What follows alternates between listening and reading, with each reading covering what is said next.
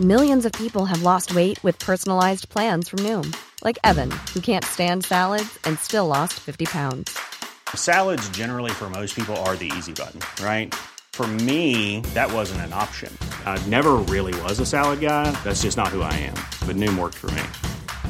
Get your personalized plan today at Noom.com. Real Noom user compensated to provide their story. In 4 weeks, the typical Noom user can expect to lose 1 to 2 pounds per week. Individual results may vary. Hey there, it's Michelle Norris. I'm host of a podcast called Your Mama's Kitchen. When I travel, I'm usually looking for a way to find a taste of home when I'm not at home. And one of the things I love to do when I am at home is entertain. And Airbnb allows me to do that. When I was in California recently, I rented a house that had a great kitchen. And when we were sitting around the table, we were all thinking, we're in someone else's house. Someone could be in all of our homes as well. If you have a home, but you're not always at home, you have an Airbnb. Your home might be worth more than you think. Find out how much at airbnb.com/host. On DAB, digital radio, online and on 1089 and 1053 AM, this is Motti Meets. The undisputed king of commentators relives big stories with a well-known name from way back when. Motti Meets on Talk Sport.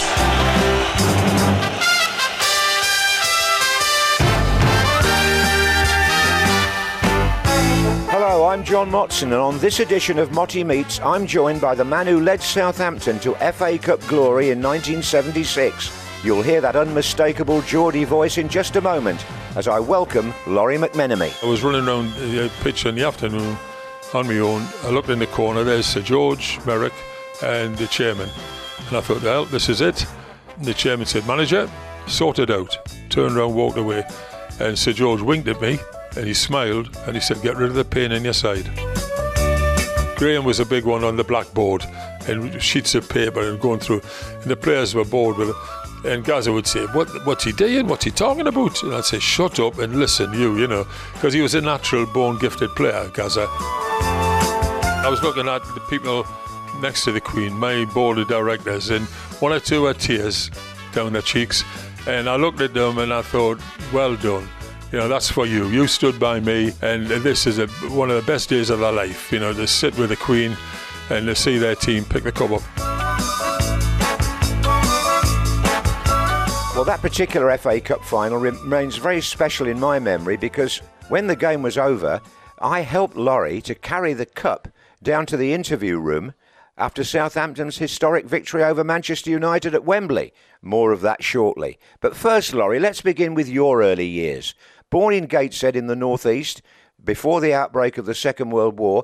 And Laurie, can I start by suggesting the northeast when you were born and when you grew up was a real hotbed compared to today. Sunderland had won the Cup and the League in the 30s, and Newcastle won 3 FA Cups in the early 50s. Well, so they should have done. I mean, they were the best teams around at the time. Not that I saw much of it then, because I grew up in the avenues, which are still there, I believe, and you played football on the cobbles outside, and the lampposts were the goals.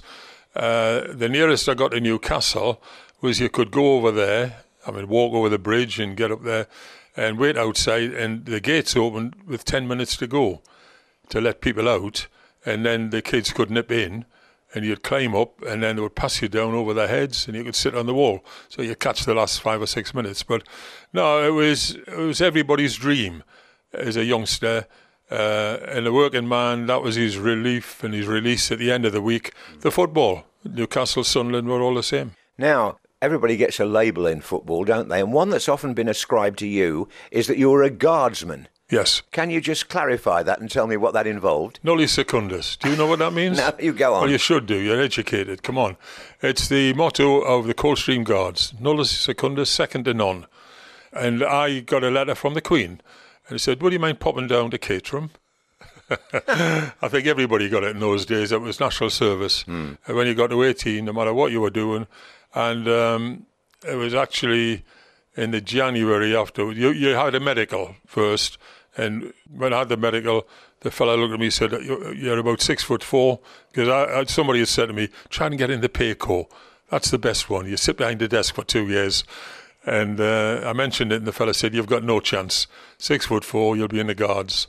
And that's what happened. I went in the Coldstream Guards, 2 years. Now, on a football front, Newcastle United briefly.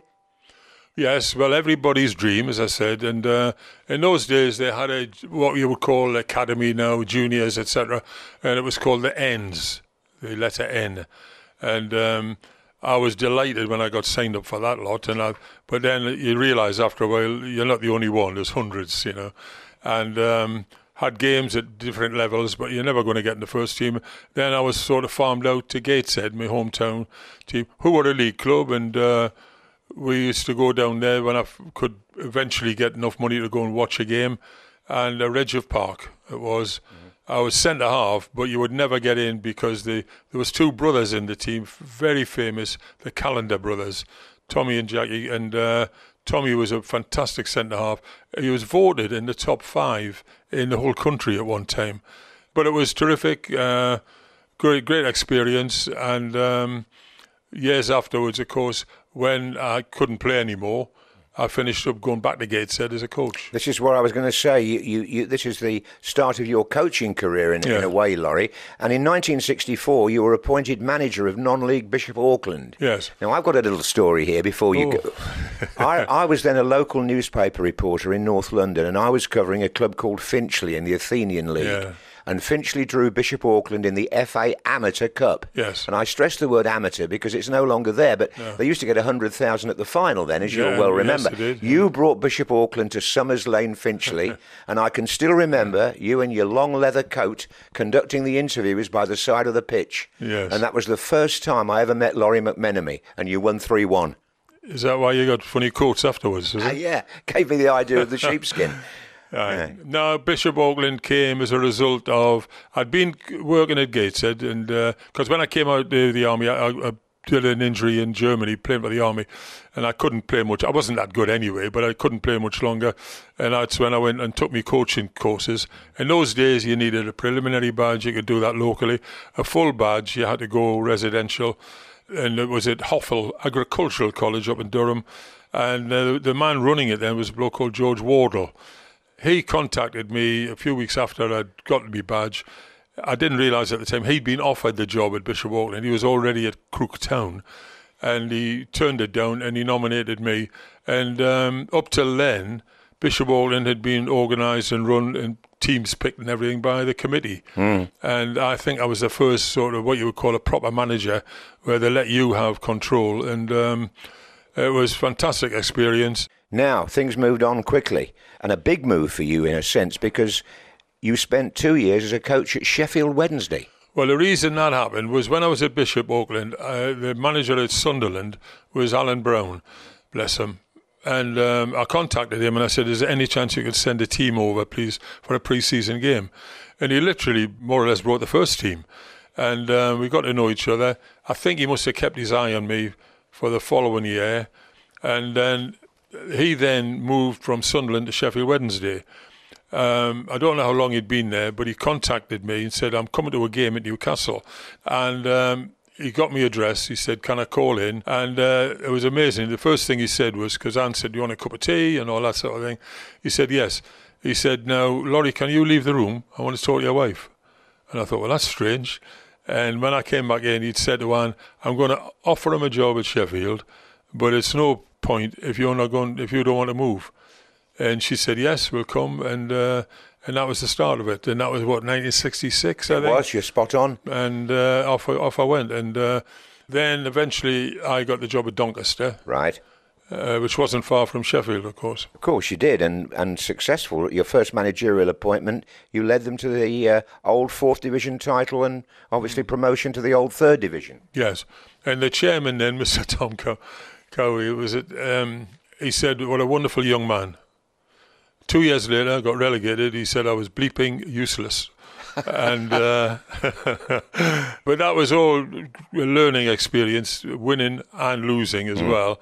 Like Rudyard Kipling said, as you well know, John, you're a learned man. That's the triumph and disaster. That's the poem every manager should read before he starts. And you've got to treat triumph and disaster. And I suffered both at Doncaster. I was lucky because the chairman of Grimsby was a wonderful man called Paddy Hamilton, and a lovely Irishman who had businesses in Grimsby and Doncaster. He must have kept his eye on me, and a week after losing my job at Doncaster, I was invited to an interview at Grimsby, and I was given the job. I was told then I could take on 12 players, and I was allowed to get 2 more if there were free transfers. They had already got rid of the ones I wanted out. My first talk with the players, I said to the trainer, put them in a visiting dressing room, ready to give my first talk, impress everybody, and there was like a mist hanging around in the room.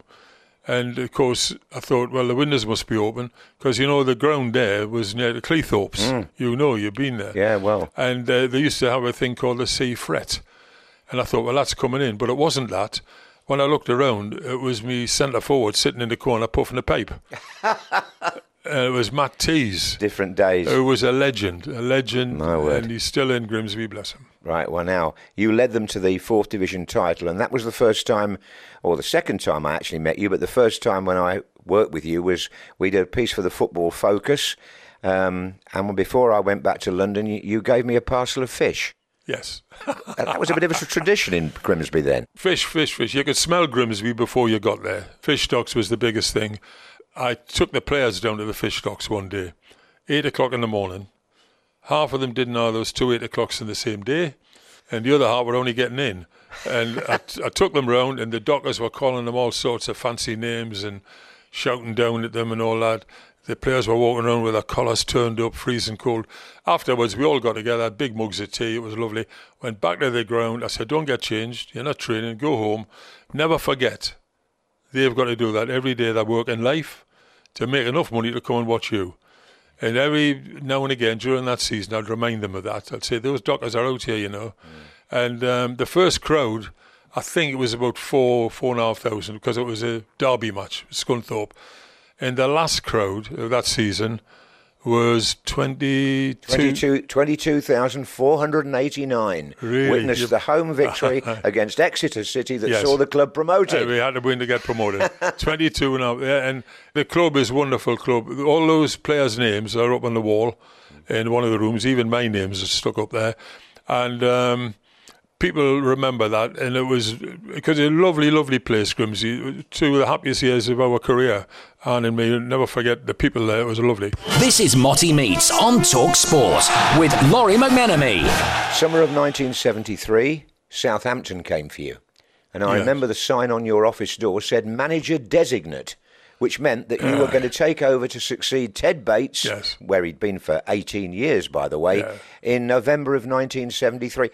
What exactly was the club like when you arrived, and what were the things that you had to prioritise? Well, the designate bit showed you the loyalty that had to the previous manager. Ted was 18 years. He'd been everything, coach, trainer, player, the lot, and then manager for 18 years. And over the years of Ted's time, they'd had 1 or 2 younger fellas in as assistants or whatever, and they didn't think they would make manager. Right. So I found out later on, I think people like Alan Brown and Don Reevy had sort of recommended me. And out of the blue, I got this call to go down. The interview went all right.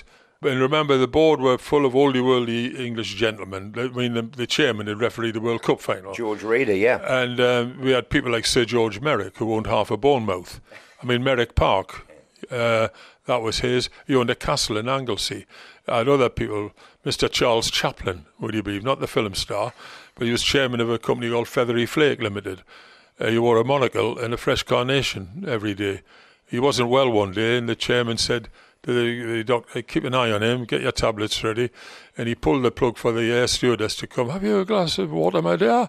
And she dashed off, brought the water. Thank you very much. He's getting the tablets ready. He pulled his carnation out and stuck it in the glass. They were the sort of gentlemen that I worked with, and they stood by me, they supported me. And the designate bit, I should never, ever have agreed to it, but they were worried in case you didn't make it. But I took over from day one. Why wouldn't you? Because you're like on a trial. And I took over from day one, even though some people call you an assistant till November.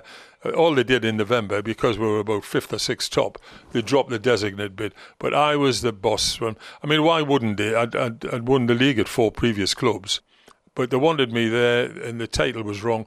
But it carried on for the next, 12 years, and it was great working with them. The end of the first season wasn't quite what you'd wanted. You went into the final game of the season away to Everton. I was there for Match of the Day, I remember it. Needing to win, which you did, but hoping that Birmingham City didn't, and unfortunately relegation came your way. There was a bit of background to that game, Laurie, quite apart from the fact that so much hinged on it.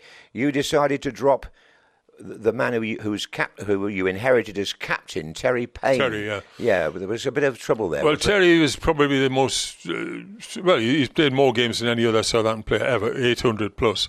He was a legend. He was in the England World Cup squad, 66. But, of course, people have got to remember, when I got there, he was 34. He was 35 at the end of that season. Being a winger, his legs had gone a bit. And I worked him out halfway through the season. He didn't like me, and I realised he wasn't helping me much, especially after the November time, the New Year. We went into Easter safe. We played 3 games, Good Friday, Saturday, Easter Monday. We came out looking over the shoulder, and that season was the first ever 3 teams went down, and we had to win the last game to stay up. I'd worked him out, and I realised, and I brought him in on the Thursday after training. I said, Terry, I'm not playing you on Saturday. Can I ask you a question? And I'm thinking he's going to say, well, why not? And he said, have I got to travel? I said, of course you have. Why? He said, well, I'd rather not. So I said, well, there's the door. And I think I said 1 or 2 other things, and he didn't go. And I found out afterwards he'd gone to Devon and Exeter races. Now, we needed to win. The atmosphere with the team was different without him. It was better, in a way. I should have worked it out earlier. And I know I'm upsetting some of the old legendary supporters, but I was there. They weren't in the rooms. And people like Peter Osgood, who was my first big name, hadn't been fit when I signed him, and he hadn't really scored. But he scored in that game. That was his first goal. And at half-time, I'm looking at the fella putting the scores up, and the team was at Birmingham. We needed them to lose. Yes, in fact, Birmingham won 2-1 at home to Norwich. Aye, well, you know what happened? You know, in those days, he used to put a lump of chalk up on the hook. He put it on the wrong hook. Oh. And I've gone in thinking we're all right here. Anyway, at the end, we were, even though we won, we were down. And the week after, I was running around the pitch in the afternoon on my own. I looked in the corner. There's Sir George Merrick and the chairman. And I thought, well, this is it. And I stopped. And the chairman said, manager, sort it out. Turned around, walked away. And Sir George winked at me. And he smiled. And he said, get rid of the pain in your side. Wow, brilliant. And up he went. Well, you carried on, and Southampton in the second division finished 13th and 6th while you were rebuilding the team, which brings us on to the 1975-6 season, and one that you'll never forget because this was... But before we talk about the cup final, I'm talking purely from memory here, by the way. I haven't researched this. In the third round, you played at home to Aston Villa, and you once told me a story about... that somebody threw the water out the bucket because they thought the game was as good as over and there was a goal in the last minute? Yes. Go on, tell me that one. Well, I can't remember who threw it. Was there? Jim Clooney, I think. Jim, he threw it out and the sponge was in the bucket and all that sort of thing. And I think the referee added a bit of time on because of the sponge. And we got the goal which took us to a replay. And, of course, we won the replay. How near you could have been to being out in the... So you beat Villa in the replay, you beat Blackpool, you played West Brom away and won a replay there, and then I came up to Bradford for the 6th round tie against Bradford City. Yeah. A game I'll always remember for Southampton's winning goal from a cunning free kick. Yes. Go on. Jimmy McCalliog and Peter Osgood. Ozzy, I can see him still, bless him, hands on hips, waiting, and was it Jimmy flicked the ball up and Ozzy volleyed it in. Yes. Over the wall and volleyed it in. And on the train back, you were probably on it, all of us saying, what about... I said, we do it regularly. Well, I'd never seen it in my life. 4 in the Bradford wall. Cook making it 5 because the kick is nearly central. McCalliog So simple. A touch of class is what was required, and that's what Southampton produced. As cheeky a free kick as you would like to see. Peter Osgood just knocked the ball up, and Jim McCalliog volleyed it over the wall and past the surprise Downsborough. In it goes to the near post. Out it comes from Bly. Back in again from Johnson, and as he shoots the second time, it's all over. Bradford did their best, but it wasn't quite enough. The delight showing on the faces of the Southampton supporters and players. You were in the semi-finals now, beat Crystal Palace at Stamford Bridge, 2-0. Yes. Now, what was the atmosphere like leading up to that cup final? Because I think you were 6th in Division 2, 4 points off promotion. In some ways it helped, John, because I got a grip on the players. I mean, they were through the semi-final. I mean, remember Crystal Palace, Malcolm Allison and Terry Venables together. Yes, quite. And Malcolm, I backed off the press bits because Malcolm was the big he had the big name fedora and it was on, London and everybody wanted to talk, and he was really sort of half mocking us, and I thought, get on with it, Malcolm. Well, but I was able to say to my team, hey, it's brilliant, we're going to Wembley, our priority is to get promoted, you make sure we're going to win these league games. Looking back, I remember looking at Man United. I mean, obviously, I went to watch them play. Ted and me, if I couldn't make it, Ted went as well, Ted Bates. That's where he was handy for me. You know, we kept in touch all the time. He would come down during the week and run around the pitch and all this sort of thing. But we used to go to watch games in those days, and we put our reports together. But I think between the semi and the final, Man United took their foot off the pedal with league games a bit. They were being entertained, they were going to functions and this and the other, because they didn't have to do anything in the league as we did. We had to get promoted. And I think that helped. We were still very competitive in every game right up to the final. Well, who can forget the final? And you certainly won't, and nor will many other Southampton fans. The winning goal scored by a man no longer with us, Bobby Stokes. Bless him. Yeah. And I want to ask you a question about that goal, because Clive Thomas refereed the game, and he said in years after the final that Bobby Stokes might have been offside. And I thought to myself, golly, in the terrible thought, if we'd had VAR in 1976, it might not have stood. I used to see Martin Buchan at one of the dinners in the summer at the end of the season. He was the centre-half international player, wasn't he? A great player for Man United. Yeah, Scotland. And he would always make a beeline for me, you know, when you're together before you sit down for the meal. And he would walk towards me and he'd say, it was, and I'd say, it wasn't. And that's all we'd say all night. I wouldn't see him again. He said that every year. And it was touch and go, but it was a great early ball from Jim McCalliog. Bobby Stokes, bless him. Normally, most players, 9 out of 10, would have had 2 touches. One to control, one to hit. He didn't. He hit it first time. And I think that's helped before any decision would be made. I don't think he was offside. I mean, I would never admit that he was. I think it was very, very close. I mean, what VAR would do, I wouldn't have a clue. But no, well, that's just anyway, we deserved to win it. And you did, and you won it. And you and I, we were walking down the tunnel. In those days, BBC and ITV were very competitive. Who would get the FA Cup on the screen first?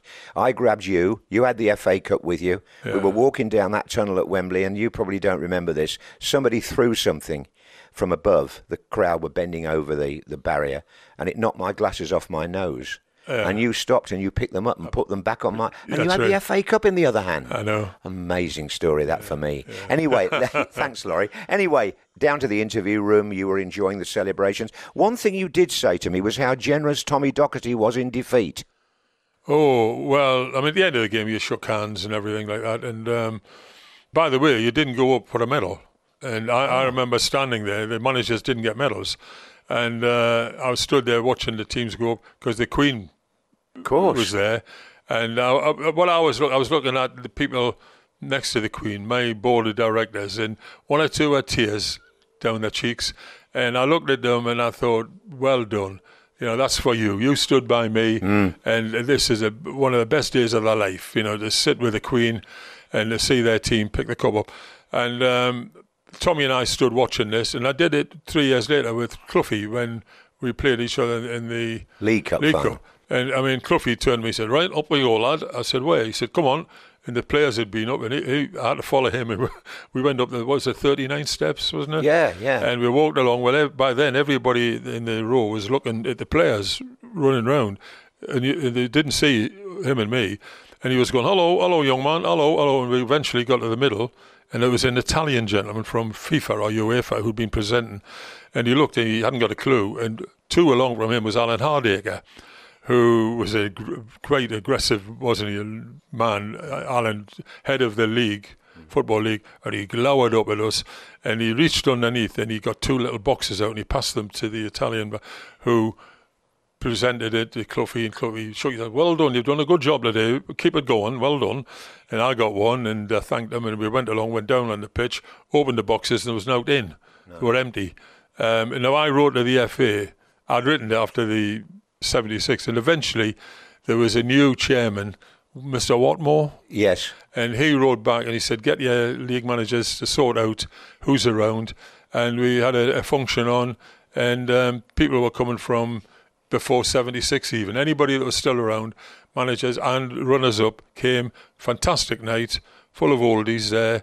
Even Fergie and Mourinho, I think, was there, because they didn't start giving medals out until Bob Paisley. I was going to say, it did change, didn't it? It changed because they honoured Bob one night for something, and they carried on from there. But Watmore listened to me, and we got everybody together that was still around. But certainly that night you're on about, after the cup final, we were staying up in London, win, lose or draw, at the Royal Garden Hotel, which had hosted the World Cup team, 1966, and this is 76. And we were going to go out, talk of the town, which was a night thing, club, was it? And the wives were joining up. And they came, my directors were in a nice room, and Anne and I were invited in to have a sherry before we went out. And they came and said, excuse me, Mr. Mack, there's a phone call. I went halfway down the stairs, put my head in this little place, picked the phone, Tommy Docherty. I said, oh, Tom. He said, I just want to say well done, congratulations. I said, blooming heck, Tom, that's amazing. He said, I'm crying. But he said, if I couldn't win it, I'm pleased you did. And he said, have a good night. And he put the phone down. Was it the next year, the year after? He won it the year after, yeah. Well, the next year, we drew them. About the 4th or 5th round, and at the Dell. So I rang him up. I said, Tommy, remember that phone call? He said, aye. I said, well, you can forget it. I said, because we are going to beat you, And we drew. And then in the replay, we drew after 90 minutes, and in the extra time, they won. And I rang him eventually, and I said, good luck.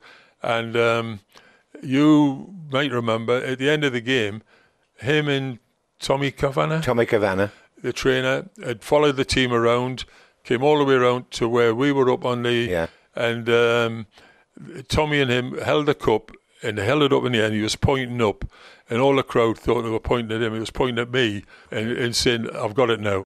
Still to come on Motty Meets with Laurie McMenemy. I gave Kevin the address. He got a taxi there, came in, we sat talking. Halfway through the talk, he said, have you got a transfer form? And Guy Askham, being the accountant that he was, said yes, opened his briefcase, pulled out a blank form, and he signed a blank form. I went, blimey heck, I can't believe that, Kevin. This is Motty Meets on Talk Sport. Mom deserves the best, and there's no better place to shop for Mother's Day than Whole Foods Market. They're your destination for unbeatable savings, from premium gifts to show-stopping flowers and irresistible desserts. Start by saving 33% with Prime on all body care and candles. Then get a 15-stem bunch of tulips for just $9.99 each with Prime. Round out Mom's menu with festive rosé, irresistible berry chantilly cake, and more special treats. Come celebrate Mother's Day at Whole Foods Market.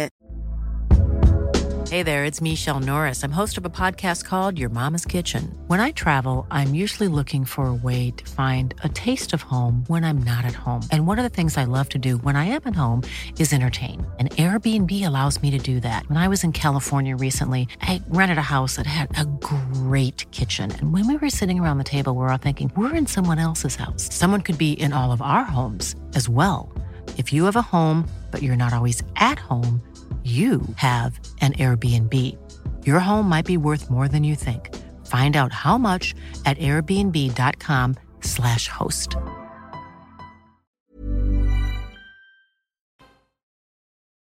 This is Motty Meets on Talk Sport with Laurie McMenemy. Well, listen, we've mentioned people like Peter Osgood and the late Bobby Stokes, but I want to mention Mick Shannon here because his testimonial match was held on the Monday after the Cup final. Yeah. A crowd of 29,000 at the Dell. And in fact, Shannon, of course, now a famous and successful racehorse owner, he'd been captain, hadn't he? Although it was Peter Rodriguez who was captain who received the Cup. Mike was captain after Terry Payne had gone, and we were playing, I forget where it was, an away game, and we were in, don't forget he was in the England squad, but we were in the second division, which wasn't good for an England player, and things weren't going too well at the time, and he actually said to me before this game, you know, I want to move. He wanted to go, but I didn't realise Man City had already been after him. And I just took the armband and I just gave it to Peter Rodriguez, who was probably the oldest around. And Peter, don't forget, had played in 2 World Cups for Wales. Yes. And very experienced. And that's how that happened. And I remember as well, with due respect to Peter Rodriguez, looking at me board of directors, I was looking at Mick Shannon and thought, you should have picked that cup up. Yeah. He deserved to, you know.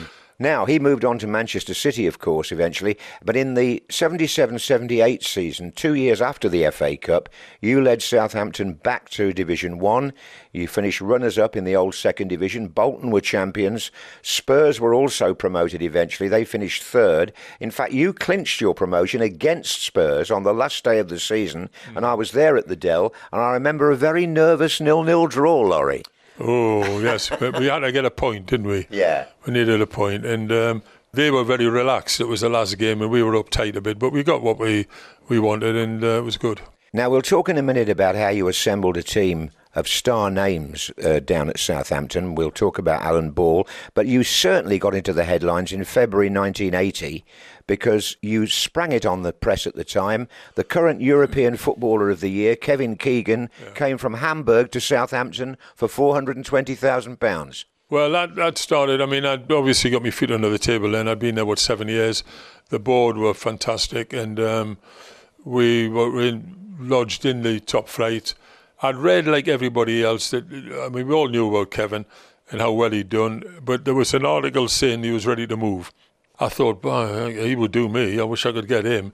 And then what I did, I rang Liverpool. Peter Robinson, Ken Fryer at Arsenal were the 2 legendary chief execs, secretaries, whatever you call them in those days. And Peter was a gentleman, and I rang him up, just a general chat. Peter, how are you doing, etc. Said, hey, I said, I see this Kevin Keegan may be moving. I said, do you put anything in the transfer when he went, you know, because you could do that. Return clause. You could put a return. And he said, no. I said, I thought he might be playing with you. Anyway, good luck and all this. And I put the phone down, right? I then had to try and get a contact number. I can't remember how I got that. Eventually, short story, I got a hold of him.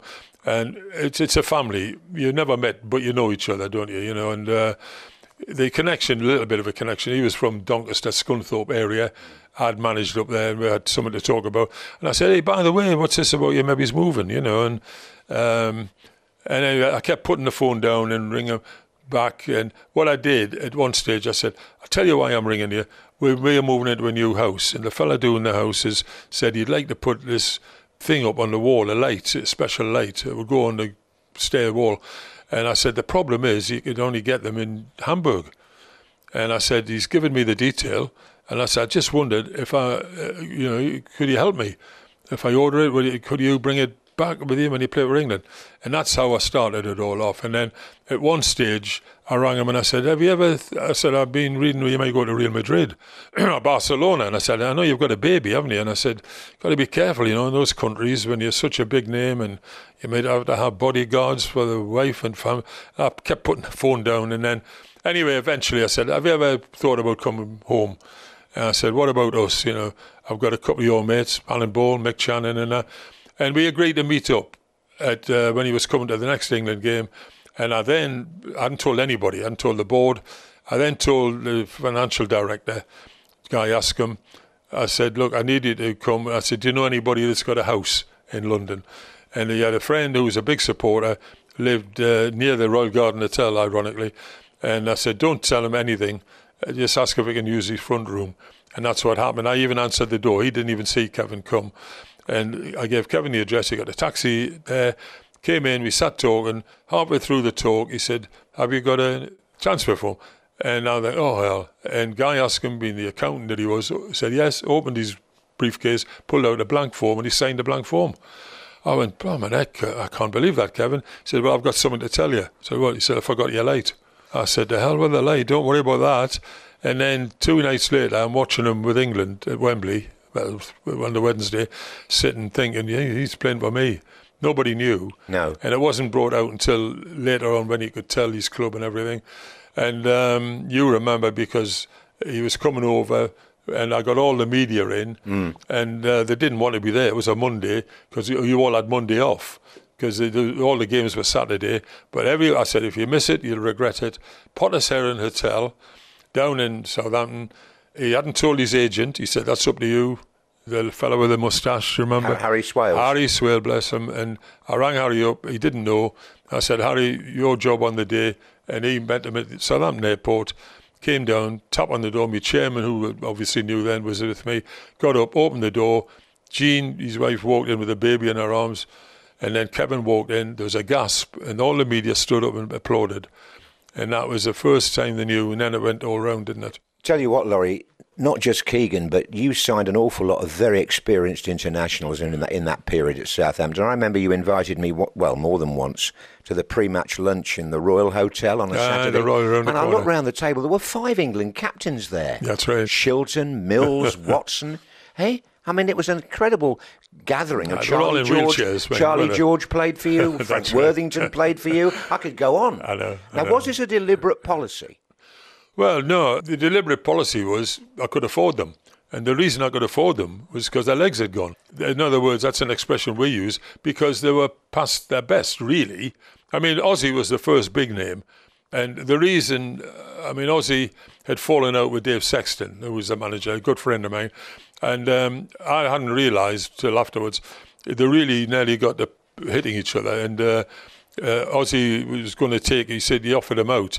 And he would have made a big mistake because Dave's dad was a bare-knuckle fighter, wasn't he? He was. Ozzy, I think, changed things because all of a sudden Terry wasn't the big name. No. Ozzy came in, the crowd loved him. He asked if he could still live in Surrey, which was his up the road, and that's right. And he was terrific in the dressing room and a great player on the pitch, of course. And that was the start of it. And then other players came, like Charlie George, people like that. I would never have got them in that prime. But if I'd had all of them in the prime, we'd have won everything. Yes, I think you would. Well, Keegan moved on to Newcastle, of course, 2 years later, didn't he? Yeah, that was disappointing because I wanted Kevin to stay. We're very good friends and we always keep in touch all the time. Kevin, we had him at home. I said, come on, Kevin, you've got another year of your contract. And Guy Askham and me were sat with him. I said, is it money you're after or whatever? No. He thought we weren't ambitious enough. He thought we should have added to the team.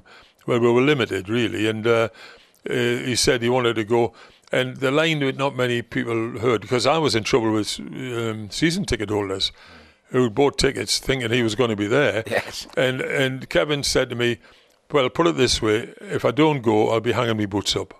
And if Kevin said anything, he meant it. And that's why he went. And I found out afterwards, Arthur Cox was a massive lover of Kevin, his football. And I think maybe he'd had a phone call or two beforehand. But never mind, that was football. And Kevin went there and he was a legend up there as well. Now, while you gathered all these experienced players, the 83-84 season, you were a major force, semi-finals of the FA Cup, and Southampton finished runners-up to Liverpool in the League Championship. 3 points behind. Correct.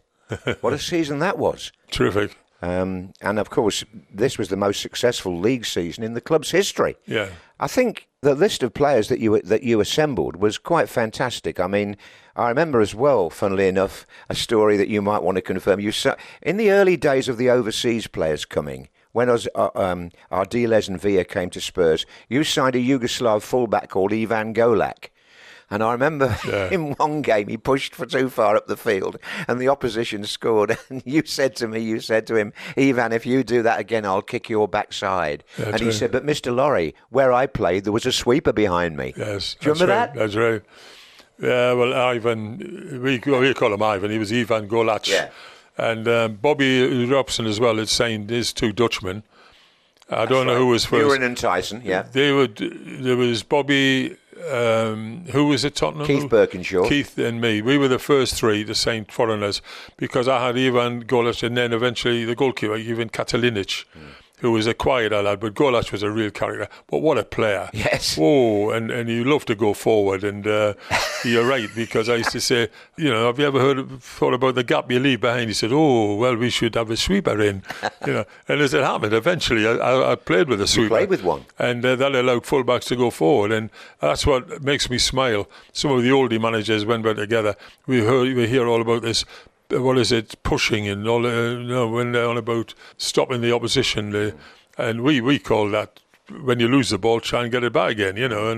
And they play with 3 men at the back. We did that years ago, and it enabled you to use 3 defenders, and fullbacks could go, and the spare man would fill the hole for them. We played at Everton the first game, but did that. We're losing 2-0 at half time. Peter Shilton did his nut and said, "Boss," he said, "they get on top of me when they're attacking." I said, "Whoa, hang on. When that happens, the spare man, go forward, go through the 2. And we drew 2-2. We were learning as we went along. Sure. Now, before we leave Southampton, I must mention Alan Ball and the influence he had as a player and your relationship with him, and, of course, sadly departed since. Yeah. Great character, Bally. Well, Alan Ball, I knew his dad, and when I eventually got Alan, the player, down to speak to me, there was other clubs that wanted him. He agreed to come down and speak to me. Don't forget we were in the 2nd division. He came up to my office. I got up to walk around the desk. He put his hand out. I walked past him and locked the door. Came back, shook his hand, sat down. So what do you do that for? I said, "You're not getting out till you sign." And he did sign. He got a phone call straight away from his dad. "What the devil are you doing signing for a club like that?" Because he could have gone elsewhere. But something he enjoyed. And, of course, Mick Channon, big pal of his. And he was fantastic. In the dressing room, on the pitch, he would be worn out, tired. But when the whistle went, he lit up. And the best thing ever happened for him was he never thought he'd play at Wembley again, ever. He won the World Cup and all that. And at his age, 1979, we got to the League Cup final. And when he was in the dressing room at Wembley, it was worth everything we'd done just to see him sat there. And he went out and he was like 10 foot tall. Well, he was a fantastic fella, yes. Bally. We miss him. We all miss him. Well, I used to say to him, he was captain, before he went out, I'd shake his hand. "Hey, let's have some one touch today, Bally." He said, "Half a touch, do you?" This is Motty Meets on Talk Sport with Laurie McMenemy. Now then, end of an era, 1985. Southampton finished 5th in Division 1. Yeah. Laurie McMenemy decides to leave the club and goes to Sunderland. I got a knock on my door one day and I opened it, and we live in a village down in Hampshire, and stood on the doorstep was the chairman of Sunderland. How the devil he'd found where I lived, I couldn't tell you. He'd come all the way down and he wanted to offer me the job. It coincided. People looking back say I went for the money. It was a massive amount of money compared to what I'd been getting, but that helped, obviously, family. But it coincided with things changing a bit. I think after 12 years, things were quite repetitive for me. It was same day in, day out and everything. Plus, there'd been changes in the boardroom. A lot of the oldie world had left. And chairmen in football started to get together and have meetings. My chairman, Alan Woodford, a lovely man, but he'd started to go to these meetings, and I think he was listening to other chairmen, what they did and what they didn't. And I wanted to sign a player. You wouldn't remember. He was a Scotsman who played in Belgium. He was a midfield player, but his name began with B, Bert or some name like that. I heard about him, had him watched, and I fancied signing him. I brought it up at the board meeting, as I always did in the years before, and they always say, "Find out how much and come back." And he didn't. He said, "Can he tackle?" I said, "Can he tackle?" I said, "Leave it, Chairman." I went home, I said to Anne, "Pack your bag." That was the final thing. Things had been building up and building up. I'd never been questioned on a signing before, but I think he'd listened to other people. And I went to Sunderland, and really it was the worst mistake I've ever made in my life. Really? Well, it was because I didn't realise the dressing room and some of the players, the way things were. But also, I wasn't just manager, I was on the board. That was a mistake. I shouldn't have accepted that. Managers normally go in at the end of a board meeting, talk about football and get out. If you're on the board, you're there at the beginning. And I didn't realise the battle in the boardroom between the chairman and another gentleman who represented the supporters, really. Down to earth, broad, thick accent compared to the chairman who spoke very posh. And I couldn't believe the battles going on. He would say something, the chairman would look at the secretary and say, ignore that comment. Don't put that in the minutes. And he kept that all the way through. I'm thinking, what the devil's going on here? At the end, he'd say, hey, any other business? And this bloke would say, yes, you are. And he'd swear at him, what you are. And he turned around and said, put that in the minutes, and walked out the door. And that was one example. Another one, the same man put the players' wages in the paper once. And it was on TV and everything. And the next day, he wanted to get on the bus to go with the team. Good morning, lads. And the lads are looking at him. He's put their wages in the night before. So things like that were happening. And then the crowd turned on me, to be fair, and on the new chairman, because the other one had resigned. I'd been there 2 years then, and I needed the extra year. I think I maybe would have got it right, but the crowds came outside the ground, scratched 2 or 3 cars. One of them was one was the new chairman. And he said to me a couple of days after, right, if you don't go, I'll go. And, of course, they needed him there to put money in, and that was the decision that had to be made. But it was a disaster in a lot of ways, really. Well, after leaving Sunderland, you spent a little time out of the game. Must have been sort of a bit different for you, that, after day-to-day for years. But when you came back, it was a completely new role, the assistant manager to Graham Taylor with England, Laurie. Well, when I came away, John, from Sunderland, 1987 it would be, I had a 3-year period and I did media. Until I was doing TV abroad, was at a World Cup, I think, and I was in the same hotel, and you were in that hotel. Yes, I was, yes. And Graham Taylor was there, working for TV. Correct. And the two of us had a meal together, and I said, listen, what's this rumour about you going with England? It hadn't been made public, and he said, yes, and he said, I want to talk to you about it. He said, will you come with me? Well, I couldn't turn that down, and my title, I think, was assistant manager or something, but I managed the England B team and the under-21 team. You did. And the B team is what I think we should have still had. It was where you could put players in who were too old for the under-21, and on the edge of the first team, and it gave them international experience. I mean, we had 8 games in the a 3-year period I was there. We played 8, won 6 and drew 2, but the results didn't matter. Even though they win the under-21s, I think we won the Toulon tournament twice. It's great to win, but it's giving them an international experience away from their clubs, finding out who's ready for the first team. And that was my job with Graham. Well, I could talk a lot, I know you could too, talk a lot about Graham Taylor and what he did for Watford and what a great fellow he was. But we've got to refer to 2 things that happened while you were in tandem with him, with the England team. The European Championship finals of '92, you'd qualified, obviously. Yeah. And, of course, it was the match that nobody ever forgets that knocked England out when Graham decided to substitute Gary Lineker. Do you remember what your thoughts were at the time? I was on the bench with him, and he was urging the spare man, the linesman, 4th official, to get the number up. And we thought, oh, what's he doing? Because normally he would talk to me about it, and he didn't. No. We didn't know until the number went up. And when it went up, I couldn't believe it. And Gary Lineker looked, he couldn't believe it either. He brought Gary off, he wasn't happy, and he put Alan Smith on. Yes, correct. Lovely lad, Alan, but you don't take your goal scorers off normally. You know, when you need a goal. And Gary was the sort that could nick a goal against all odds, wasn't he? Of course he was. And Alan would have needed a warm-up, etc., but that didn't go down well. Then it moved on to the qualifiers for the 1994 World Cup in America. And, of course, again, everybody knows the story about the game in Rotterdam when Ronald Koeman wasn't sent off and then scored a free kick, and Graham said, you've cost me my job. Actually, it was a defeat in Norway the year before that really cost England, if I remember rightly, because I was there. Yeah. Anyway, look, to cut a long story short, that was really the end of Graham's tenure as the England manager. And I want to ask you one thing. because it's been well reported, he had a film crew following him around that year who he'd given complete access to. Yeah. Was that, in hindsight, a good decision?